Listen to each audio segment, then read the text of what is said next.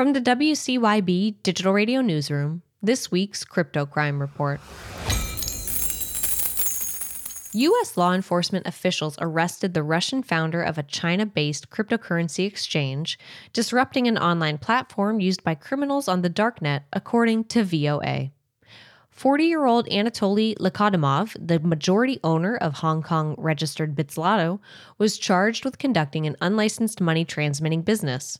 Meanwhile, French authorities working with Europol and other European law enforcement agencies took down Bitslotto's digital infrastructure and seized its cryptocurrency. From CryptoSlate, 20 people were indicted by South Korean prosecutors for illegal crypto profiteering. Because cryptocurrencies are generally sold at a higher price on South Korean exchanges compared to foreign counterparts, the accused were able to use 256 South Korean bank accounts to transfer funds disguised as foreign trade payments to Hong Kong and other countries, and then sell them for a premium in South Korea.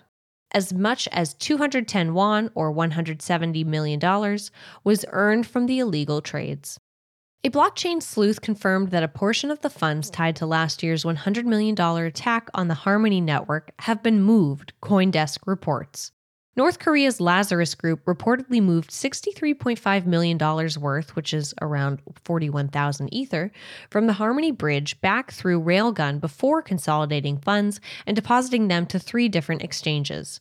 Over 350 addresses linked to the attackers have been compiled in a list by cybersecurity researchers.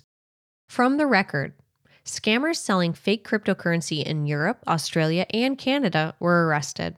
Authorities from Europol confirmed that a cross-border investigation, during which police seized 3 digital wallets with about $1 million in cryptocurrencies, about 50,000 euros in cash, and multiple cars, computers, and documents, resulted in the arrest of 14 suspects in Serbia and 1 in Germany. More than 260 other suspects have been questioned, and some are awaiting prosecution. In total, the victims lost over €2 million via an online investment scam. For more crypto crime coverage, visit cryptocrime.com. Reporting for WCYB Digital Radio, I'm Hillary McClure.